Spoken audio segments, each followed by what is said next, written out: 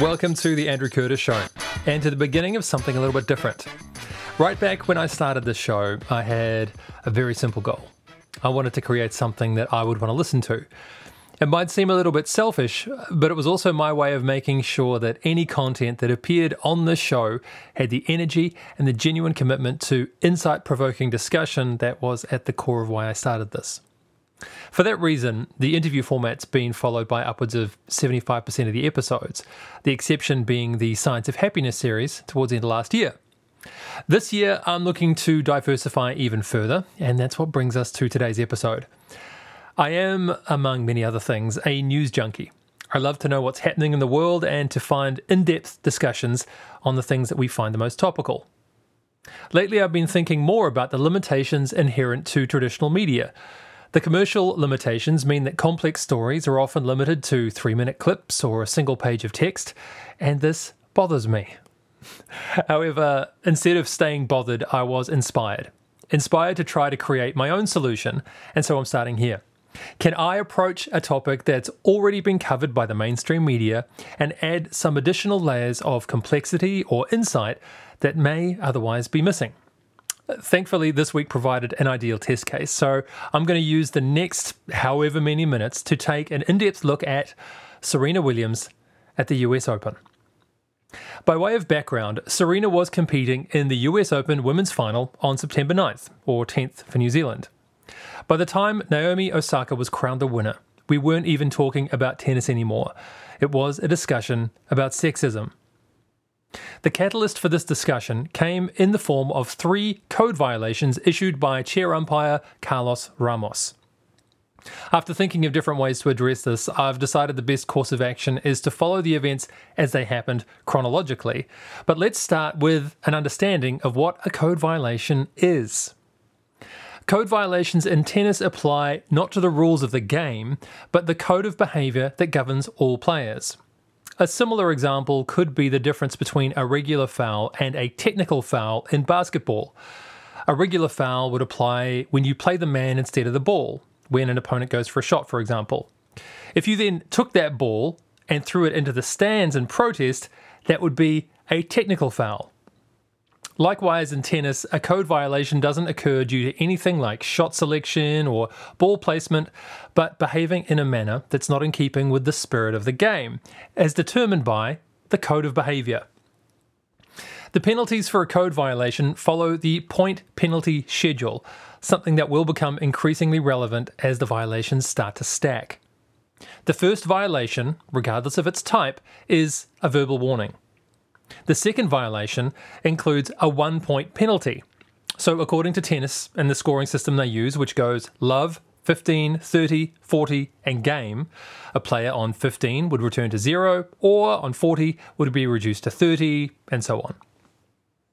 A third violation is a full game penalty. So in this instance, a player during a set with a score of 5-3 would now face 5-4 if they were leading, or it would be 6-3, and that particular set would be over if they were the one behind. Once again, these penalties are due to the number of violations, not a judgment on their severity, and that's a point that will become increasingly relevant in the after-match discussions of Serena's US Open loss. Serena's first code violation was due to coaching, defined as follows in the Code of Conduct. Players shall not receive coaching during a tournament match. Communications of any kind, audible or visible, between a player and a coach shall be construed as coaching. It is then clarified in that article that if there is a violation during the match of that rule, then that player shall be penalised in accordance to the point penalty schedule. Chair umpire Carlos Ramos observed hand gestures from Serena's coach, Patrick Mouratoglou, and thus issued the violation. Now, mercifully enough, to save us on endless conjecture, Mouratoglou admitted after the match that he was coaching, though he defaulted to the everyone does it defence, which is perhaps a good indication he should stay a coach and not become a lawyer. Another critical point to be made another critical point to be aware of that is specific to the coaching code violation also needs to be addressed. Serena made the point that she was at the opposite end of the court and couldn't even see her coach. Sidelines notwithstanding, the laws state that the attempt is enough, and most importantly, the player bears the penalty. This means Serena being issued a code violation was not necessarily an allegation of her cheating, but a necessary consequence of her coach's actions. It appears that her interpretation of that violation was to become the tinderbox for later on in that match. Interestingly, her initial response was quite calm. She said, "I understand why you may have thought that was coaching, but I'm telling you it's not. I don't cheat to win, I'd rather lose." Now, she reiterated that at a changeover, and Ramos seemed to agree. He said, "I know that too. I understand your reaction as well. I've never seen that in many years, and I know that." To which Williams said, "Thank you so much." Now, at that moment, she also made an error. She interpreted Ramos' understanding as an admission of fault and that he had taken back the warning. But he didn't. A final point to address before moving to the second code violation was whether the umpire was too harsh and should have issued a soft warning, said in air quotes, one without beginning the progression of the penalty point schedule. Your feelings on this will likely be shaped by your opinions of the two parties involved, as it amounts to a "if things were different, would things have been different" debate. So, as such, the answer here is perhaps. What can be said for sure is that investigation after the match has confirmed Ramos has a well-established reputation for being a stickler for the rules, in which case, although some may not like his interpretation, his judgment is consistent with his view of how the game should be umpired. The second code violation is the easiest to evaluate. Later in the second set, Serena had her serve broken and smashed her racket in response. A look back at the code of conduct is as follows. Abuse of rackets or equipment is defined as intentionally and violently destroying or damaging rackets or equipment. The penalty for a violation here is also done in accordance with the point penalty schedule. Serena smashed her racket, instant code violation. This is where the penalty point schedule comes into play. As this is now her second violation, she is penalised a single point. It's also where her frustration begins to show. Listen to her response. "This is unbelievable. Every time I play here, I have problems." She continues with, "I didn't get coaching. I didn't get coaching. I didn't get coaching. You need to make an announcement that I didn't get coaching. I don't cheat. I didn't get coaching. How can you say that?" She continued with, "You owe me an apology. You owe me an apology. I've never cheated in my life. I have a daughter and I stand for what is right for her and I have never cheated. You owe me an apology." This is a remarkable response, as it doesn't relate to the immediate violation in question. It relates to the earlier coaching violation. What we already know for sure is that her coach was coaching. We also know that the violation is not necessarily an indictment of Williams' character. It's an automatic response to the actions of her coach. Listen again to Ramos' response after the first violation. Williams, "I don't cheat to win. I'd rather lose." Ramos, "I know that too. I understand your reaction as well. I've never seen that in many years, and I know that." In this context, that is directly addressing cheating. Again, we could argue over whether a player should bear the penalty for their coach's behaviour, but right now the rules are very clear, and Ramos is a stickler for the rules. The third violation, and Serena's response, is the grounds for the greatest amount of controversy. The violation was for verbal abuse, and once again we look to the code of conduct for our terms of reference.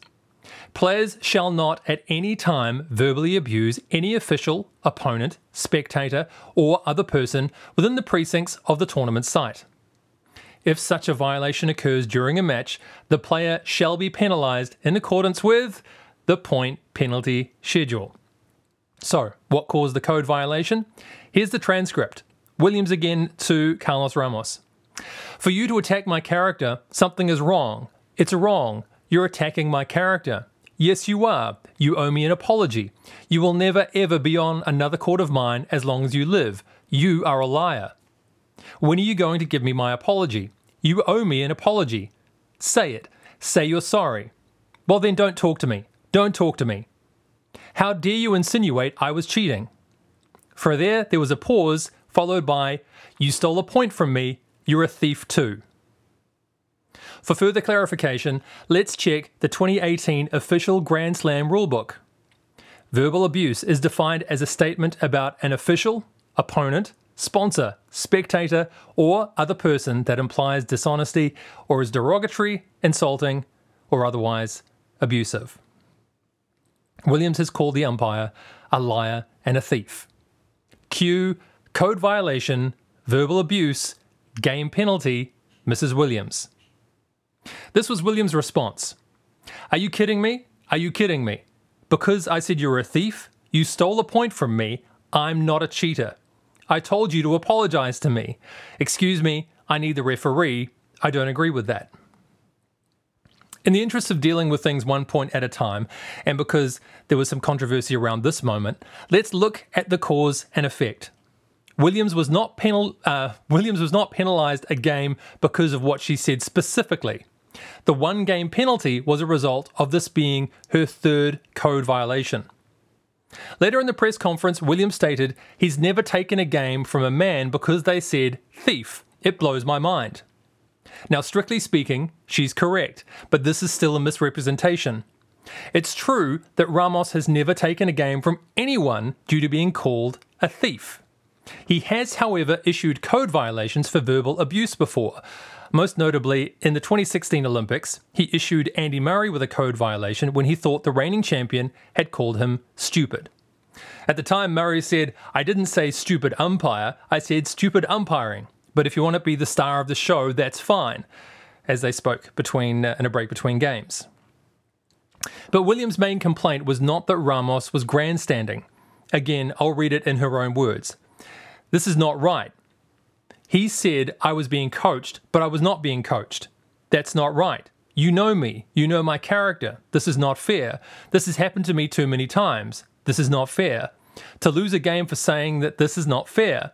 Do you know how many men do things that are much worse than that? This is not fair. She continued to say, there are a lot of men out here that have said a lot of things, and because they are a man, it doesn't matter. This is unbelievable. No, I don't know the risks, because if I say a simple thing, a thief, because he stole a point from me. There are men out here who do a lot worse, and because I'm a woman, you're going to take this away from me. That is not right. And you know it, and I know you can't admit it, but I know you know that it's not right. I know you can't change it, but I'm just saying that it's not right. I get the rules, but I'm just saying it's not right. It happens to me at this tournament every single year, and it's not fair. That's all I have to say. What a journey it has been to get to this point. You know, we're about, 13 minutes in, and we're finally at the main meat of the discussion. Was Williams' treatment a display of sexism from Carlos Ramos? Do men get away with speaking to the umpires in ways that women do not? Let's look at some examples from the past. In 1990, John McEnroe. Now, there might be this mystique around McEnroe as being a player who could get away with saying anything that he wanted. In 1990, he very much learned that was not the case. He was disqualified in his fourth-round match for three code violations. He received a warning, a second warning for record abuse, and was disqualified after verbally abusing the chair umpire. In 1990, Andre Agassi called the chair umpire a son of a bitch and spat on him. He was assessed a penalty point, which was later rescinded as the spit was considered accidental. Accidental spitting, huh? In 1995, Jeff Tarango told spectators to shut up and earned a violation, and a second one after he called the chair umpire the most corrupt official in the game. He was also fined £28,000 and banned from the tournament the following year. This was in 1995 money. Fast forward a little bit, let's go to 1998. Pete Sampras, another great in the game, received a warning for shouting an obscenity in the ATP World Championships. And in fact, more recently, a few examples from Grigor Dimitrov. Smashed a racket 3 times, resulting in a warning, a point penalty, and another point penalty later on. Denis Shapovalov was disqualified after hitting the chair umpire with a ball that was hit in anger. That was in February 2017. In 2018, July 23rd, in fact, Jan Martin was disqualified after pointing a racket at an opponent and saying, "You can put that in your butt." Charming.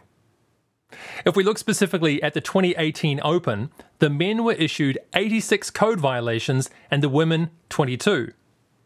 But what of Carlos Ramos himself? Does he have a track record of a sexist application of code violations? Well, as I mentioned, Ramos has a reputation for being a stickler for the rules. In 2017 at the French Open, Novak Djokovic was given a fault on his serve by Ramos for time violations. He then also received a code violation for unsportsmanlike conduct after yelling. In 2018 at Wimbledon, Ramos gave Djokovic another code violation for slamming his racket into the ground. Djokovic actually complained about a double standard from Ramos, who didn't penalise Kei Nishikori for something similar. In the 2017 French Open, Ramos called a time violation on Rafael Nadal, and Nadal thought the call was selectively enforced and said he was not satisfied with it. In the 2016 French Open, Ramos called Nick Kyrgios for a time violation for yelling at a towel boy. At the 2016 French Open, Venus Williams was called for receiving coaching during a match. Like her sister, she denied she cheated. She said, "I'm 36 years old. I play fair." Two more examples from Ramos's history. In August 2016 at the Olympics, Ramos called Andy Murray for a code violation. We've talked about that already. And then lastly, in July 2017, Ramos called Andy Murray for a time violation for playing too slowly. Murray acknowledged he had been warned before receiving the violation, but was still bothered by it. So prior to the US Open final, 1 of 7 violations was against a woman. Ironically enough, it was Serena Williams' sister. Interestingly enough, there may have been another incident earlier in the tournament that made things more difficult for Serena. Now, Carlos Ramos has been criticised for not doing more to talk down an upset player, but consider this from former pro tennis player Greg Rosetsky. We had a situation with Nick Kyrgios earlier in the tournament where the chair umpire got off the chair to try not to have the microphones there. He got crucified for doing that. So Carlos did the right thing by staying in the chair. It's not his job to calm Serena down. Now, Nick Kyrgios also has a track record of code violations for poor behaviour, in addition to the one I'd mentioned earlier. So one could argue he received favourable treatment in this incident, and why not others, which leads to one uncomfortable reality of sporting officialdom. Be it tennis or rugby or football, there is and will always be a measure of the umpire's discretion when applying the rules of the game. That discretion will always alienate those with an alternate view and vindicate those who see it the same way. The question each individual must answer in this case relates to the consistency of past judgments in regards to the letter of the law, as a claim of sexism is a claim of inconsistency by definition. But there's also been a measure of blowback against Williams for comments such as these.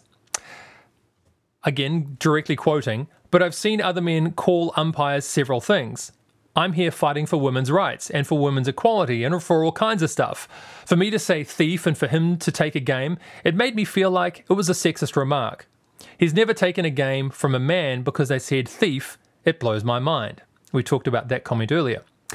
Carrying on, she says, "I feel like the fact that I have to go through this is just an example for the next person that has emotions and wants to express themselves and wants to be a strong woman."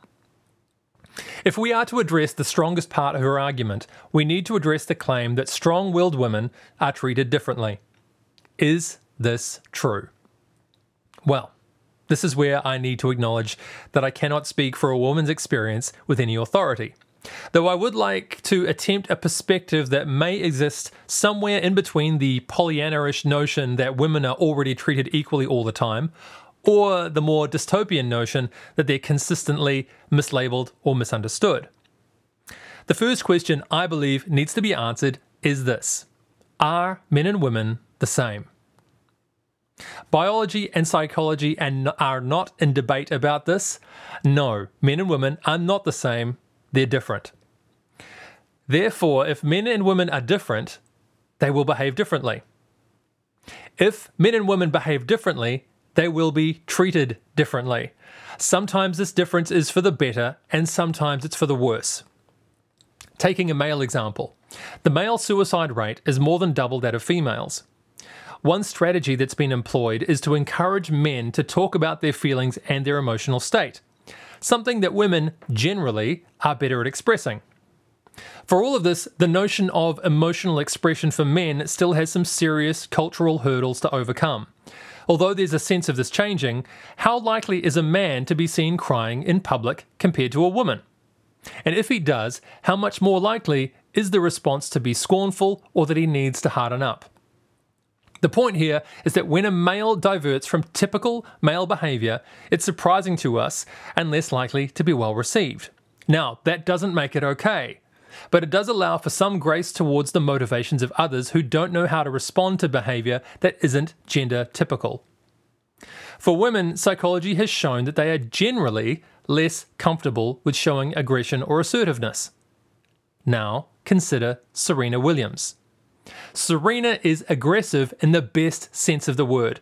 Her aggressive court presence has been a contributing factor to becoming the greatest tennis player of all time, male or female. However, as this is uncommon amongst women, and at the very least is encountered with surprise, at worst with derision and scorn, I have no doubt that Serena has encountered this scorn and derision many times. It's for this reason that I don't believe her response or filtering of the event as sexist was necessarily a cynical power play. I believe that she may well have had countless experiences of this in the past which would lead her to think that way. That does not change our expectations of her behaviour either, rather that it's our own negative or black and white thinking that stands in our way. As I come to a conclusion, it's also striking to me how much work is required to respond to an allegation, and I'm forced to consider why our legal system places the burden of proof on the accuser and not the accused. We are innocent until proven guilty. This makes us very uncomfortable because it can be used to protect the guilty, but it also protects the innocent. The alternative, where you are guilty until proven innocent, is much more open to the abuse of power. Be careful who you label, because if the roles are ever reversed, you'll want the same protection for yourself. And this has been the first of this new style of episode for The Andrew Curtis Show. If you enjoyed it, please let me know. You can send me a message on the Facebook page, go to facebook.com/The Andrew Curtis Show, or email me, theandrewcurtisshow@gmail.com. You're also more than welcome to make a suggestion on the next topic that I take on in this new style of show. Thank you once again for listening. I hope it was thought-provoking, if nothing else, and I look forward to talking with you again soon. Bye for now.